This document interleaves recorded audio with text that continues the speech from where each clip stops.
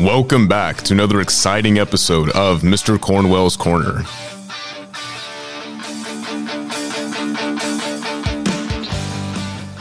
All right, welcome back to the corner, folks. Today I'm going to record this special podcast. It basically covers the GPS version of Thomas Jefferson's presidency. The reason I'm doing this is because my class is not meeting first block today because of registration. So therefore, this is just a little bonus podcast, mainly for my first block and anybody else that wants to learn more about Jefferson's 8 years in office, according to the state of Georgia. We left off with Adams' presidency, and if you recall from there, the big items there were the Alien and Sedition Acts, which made Adams pretty unpopular with the common people. So when we get to number 13, the election of 1800, the Democratic Republicans, led by Thomas Jefferson, are fully aware that they're most likely going to beat John Adams. That's not the question. But they don't just want to beat him, they want to beat Adams twice. The reason for that, if you recall, under the Constitution at the time, whoever finishes first is president, whoever finishes second, vice president. And that's exactly what happened in 1796. And Jefferson proceeded to make Adams' presidency miserable. Well, Jefferson does not want that to happen to him. He doesn't want to finish first and Adams finish second and make him his vice president.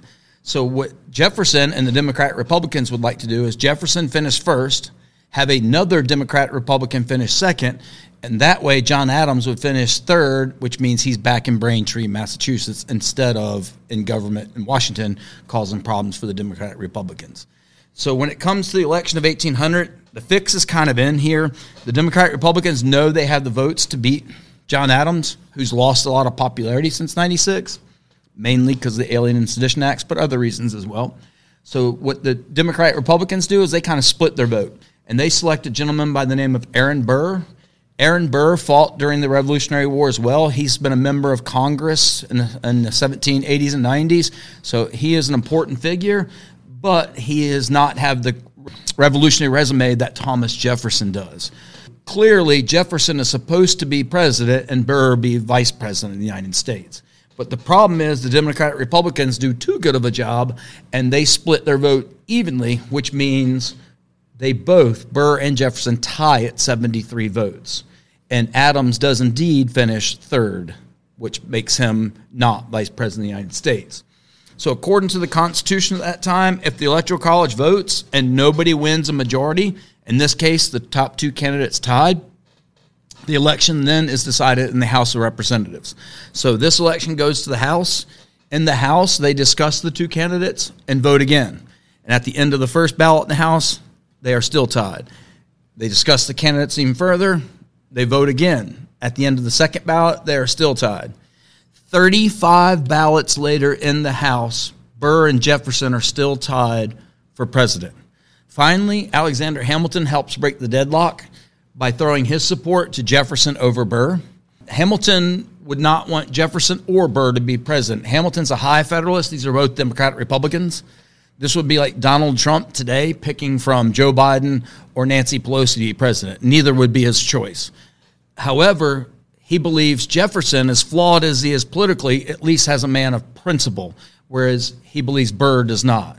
To put it bluntly, Hamilton dislikes both of them professionally or politically, but he despises Burr personally. Hamilton throws his support, and Hamilton's still really popular, behind Jefferson after 35 ballots in the House, and that's enough to make Jefferson president of the United States. So Thomas Jefferson wins the election of 1800, making him the third president of the United States, and Aaron Burr comes in second, which makes him the vice president of the United States, the third vice president of the United States. And John Adams finishes a distant third, which puts him into retirement back in Braintree, Massachusetts. So that is the outcome of the election of 1800. Now you know why the 12th Amendment was passed shortly after this election. If you take the election of 1796 and the election of 1800 with the whoever finishes first and second fiasco, starting with the 12th Amendment, which is election of 1804, the candidates now run on a ticket together instead of whoever gets the most as president, whoever gets second most as vice president. The election of 96 and 1800 led to the changes in the Constitution. Next topic here is number 14 is the Louisiana Purchase. Jefferson is the president who is responsible for the Louisiana Purchase. This occurs during his time in office. He makes the purchase in 1803. He takes office in 1801, so it's about halfway through his first term. Now, what happens here with Jefferson, if you recall back to the Treaty of Paris, which ended the American Revolution, the United States got all British lands up to the Mississippi. West of the Mississippi, Spain got all the British claims west of Mississippi. Napoleon comes to power at the end of the French Revolution, and one of his goals is to reestablish the French Empire worldwide, back before the French and Indian War. If you remember, France was claiming almost all of North America, or a large part of North America. So Napoleon takes part of that territory from Spain, they give it up, and he is trying to reestablish French colonial dominance around the world. Well, by 1803, Napoleon is now back at war with England. This is the beginning of the Napoleonic Wars, which last until 1814. At this point, Napoleon needs money more than he needs territory on the other side of the planet. So Jefferson realizes this. Jefferson's trying to take advantage. Jefferson's Secretary of State is a gentleman by the name of James Madison. And you recall him. He's the author of the Constitution and later the fourth President of the United States. And then they select the lead negotiator is James Monroe. If you recall, he becomes the fifth president eventually. Monroe and Livingston, Robert Livingston, if you remember him, he's one of the Committee of Five. They're the main negotiators in France. So Jefferson and Madison send Monroe and Livingston to Paris to meet with Napoleon's government. Jefferson's aware that Napoleon might be open to selling part of the territory because he needs money. Here's what the instructions Jefferson gives Monroe. He gives him the authority to purchase, he wants to purchase the port city of New Orleans up to the sum of $10 million. When Monroe gets to France, he negotiates with Napoleon's government. He's authorized to purchase the port city of New Orleans for a maximum of $10 million. Well, he makes an offer to Napoleon's government, and they refuse. In return, what they offer is, we won't just sell you New Orleans and the Orleans territory. We'll sell you the entire Louisiana territory, which is about a third of the continent. It stretches from the Gulf of Mexico up to present-day Canada, and from the Mississippi River out to the Rocky Mountains. So if you think the Louisiana Purchase, Louisiana Territory is just the state of Louisiana, you could not be more wrong. It's about all or part of a dozen states in the United States to this day. So of course, Monroe is blown away by this offer. It exceeds what he's wanting, just New Orleans for $10 million, but he'll sell him the entire area, which is over 820,000 square miles, for $15 million. Now, Monroe is not authorized to do this deal, but he also realizes if he says no, that Napoleon might sell it back to the Spanish or to another European power because he needs money to fight the British. He goes ahead and signs a treaty, even though he's not authorized. So he comes back with this treaty, and him, Jefferson, and Madison, the Secretary of State, are all thrilled with the treaty, but they're also worried at the same time. Because if you remember, Jefferson back in the 1790s, when he was Secretary of State Jefferson, and when he was Vice President Jefferson, was what we call a strict interpreter of the Constitution.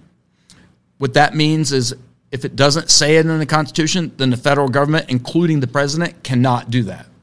Well, the problem here is now that he's president, nowhere in the Constitution does it say the federal government and the president can buy land. So according to his own constitutional principles, what Jefferson is doing is unconstitutional. In other words, to put it bluntly, Secretary of State Jefferson, Vice President Jefferson would have criticized Washington and Adams for this, but President Jefferson does it anyways. The treaty has to pass the Senate before it's ratified, and there are many people in the Senate who, A, don't really like Thomas Jefferson, and B, believe that this is unconstitutional as well, but the treaty narrowly passes the Senate because most people realize it's just too good of an opportunity. So what the Louisiana Purchase does, the acquiring of Louisiana Territory, that extends the western boundary of the United States from the Mississippi all the way out to the Rocky Mountains. If you remember, in 20 years, in 1783, the colony stopped at the Appalachian Mountains. 20 years later, by 1803, the United States extends two-thirds across the continent all the way out to the Rocky Mountains. This is where the concept of manifest destiny, the belief that the United States should stretch from sea to shining sea, this is where it really picks up steam in the early 1800s. It's not until 1848, with the end of the Mexican-American War, where the United States realizes its manifest destiny, which means the United States stretches from the Atlantic to the Pacific Ocean. All right, so now that Jefferson has purchased this territory, he hires two guys. Meriwether Lewis was Jefferson's personal secretary, and Meriwether Lewis chooses his old commanding officer or CO in the military, William Clark, and you know them best as the Lewis and Clark Expedition. The real name of this expedition is the Corps of Discovery, and that tells us a couple things that are important. Corps, like Marine Corps, tells us that this mission is part of the U.S. military. This is not like 50 best friends going on a road trip. This is bought and paid for by the U.S. government, by Congress, and this is a military expedition. And the purpose of this expedition, hence Corps of Discovery, is really to find out what's out west. Jefferson chooses these guys. They recruit about 50 young men, and they leave. At this time, when you go west of Mississippi, that's basically unexplored territory. And not only do they go all the way through Louisiana Purchase, they actually go all the way out to the Pacific Ocean, which is not part of the United States at that time. So they're gone, the Lewis and Clark expedition, they're gone for 2.5 years. They return in 1806. They leave in 1804. So they're gone for over 2 years. And what we get from the Lewis and Clark expedition for the first time, really, is accurate information about what's out west in the American frontier, like plants, animals, Native American tribes, topography. It's like terrain, like the Great Plains, the Rocky Mountains. So what Lewis and Clark really bring back is the accurate, valuable information about the American West, and that's in 1806. Okay, so that is 14 and 15. That is the Louisiana Purchase and Lewis and Clark expedition. The next one on your list is Marbury versus Madison. Okay, and that is the first landmark court case. If you're into constitutional law, this is the first major case dealing with the U.S. Constitution. What this gives us, if you know nothing else from Marbury versus Madison, it's a Supreme Court case decided in 1803. If you know nothing else, just know it establishes the judicial precedence of judicial review. I repeat, Marbury versus Madison establishes judicial review. Make sure you know that for your test and quiz. Now, what does that mean, judicial review? That means the ability of the third branch of government, the judicial branch, to review laws of Congress and actions of the executive branch. In civics, you remember when you're learning American government, you learn that Congress makes laws.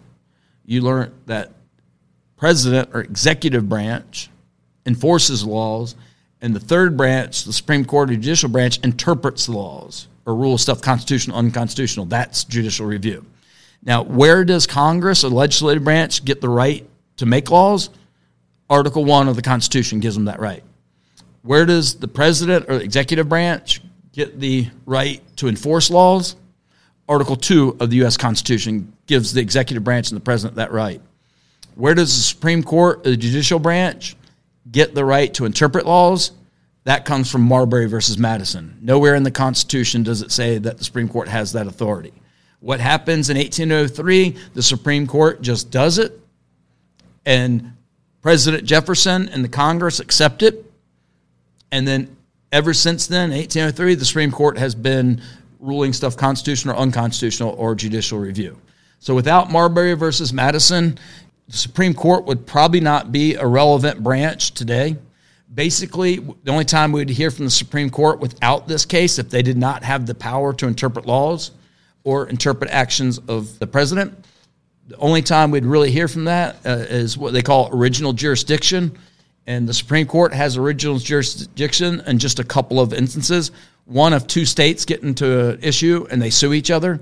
So let's say like South Carolina and Georgia get in an argument over Lake Lanier water rights.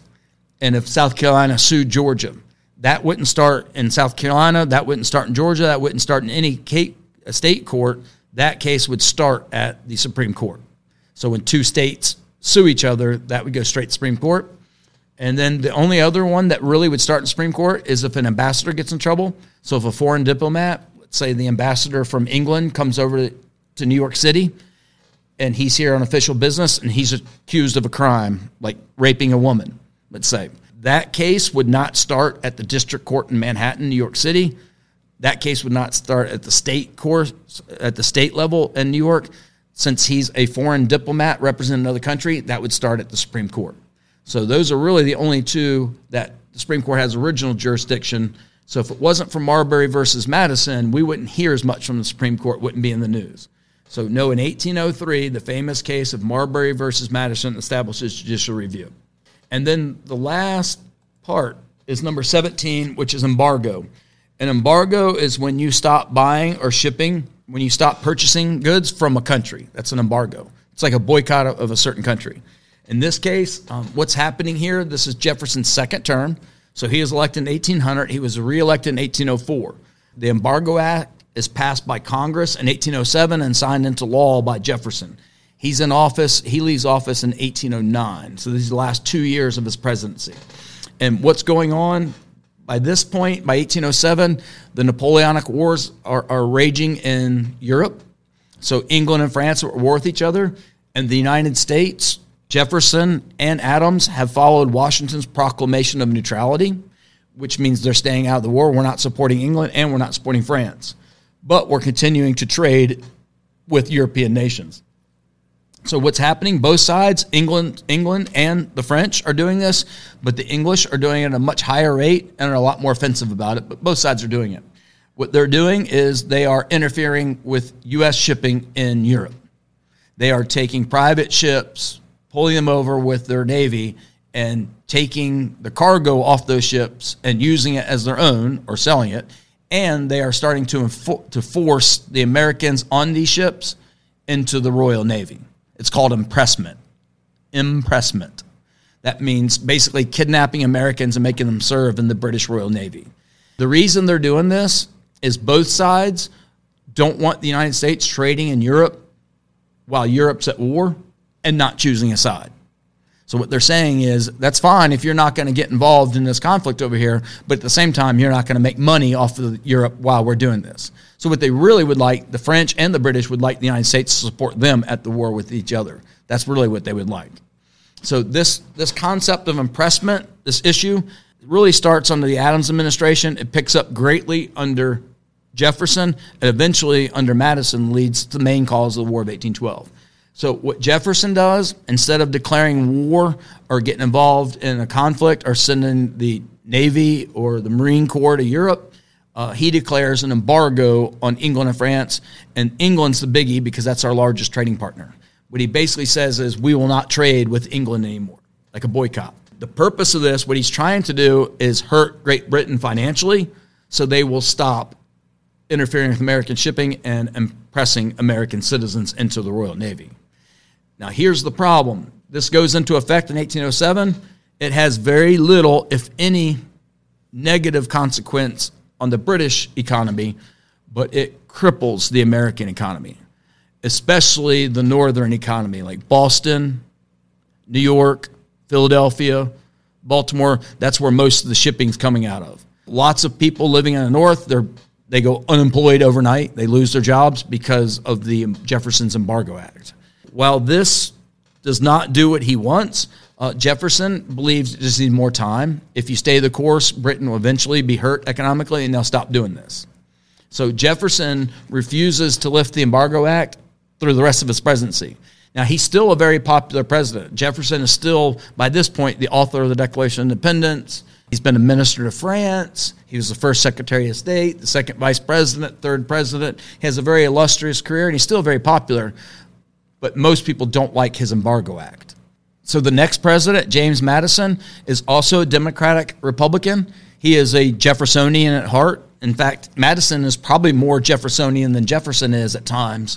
And they are good friends. But when Madison becomes president, one of the first things he does is quietly repeal the Embargo Act of 1807 as not to embarrass his successor and mentor, Thomas Jefferson. So that leads us up to 18, which is Madison's presidency. So this is just a little bonus podcast for you, for those of you, because we're not going to be able to cover this in class. if you do your notes, you watch the video, and you still feel like you're missing, I encourage you to listen to this podcast. And I will see you next time around the corner. Bye. Thank you for listening to another exciting episode of Mr. Cornwell's Corner.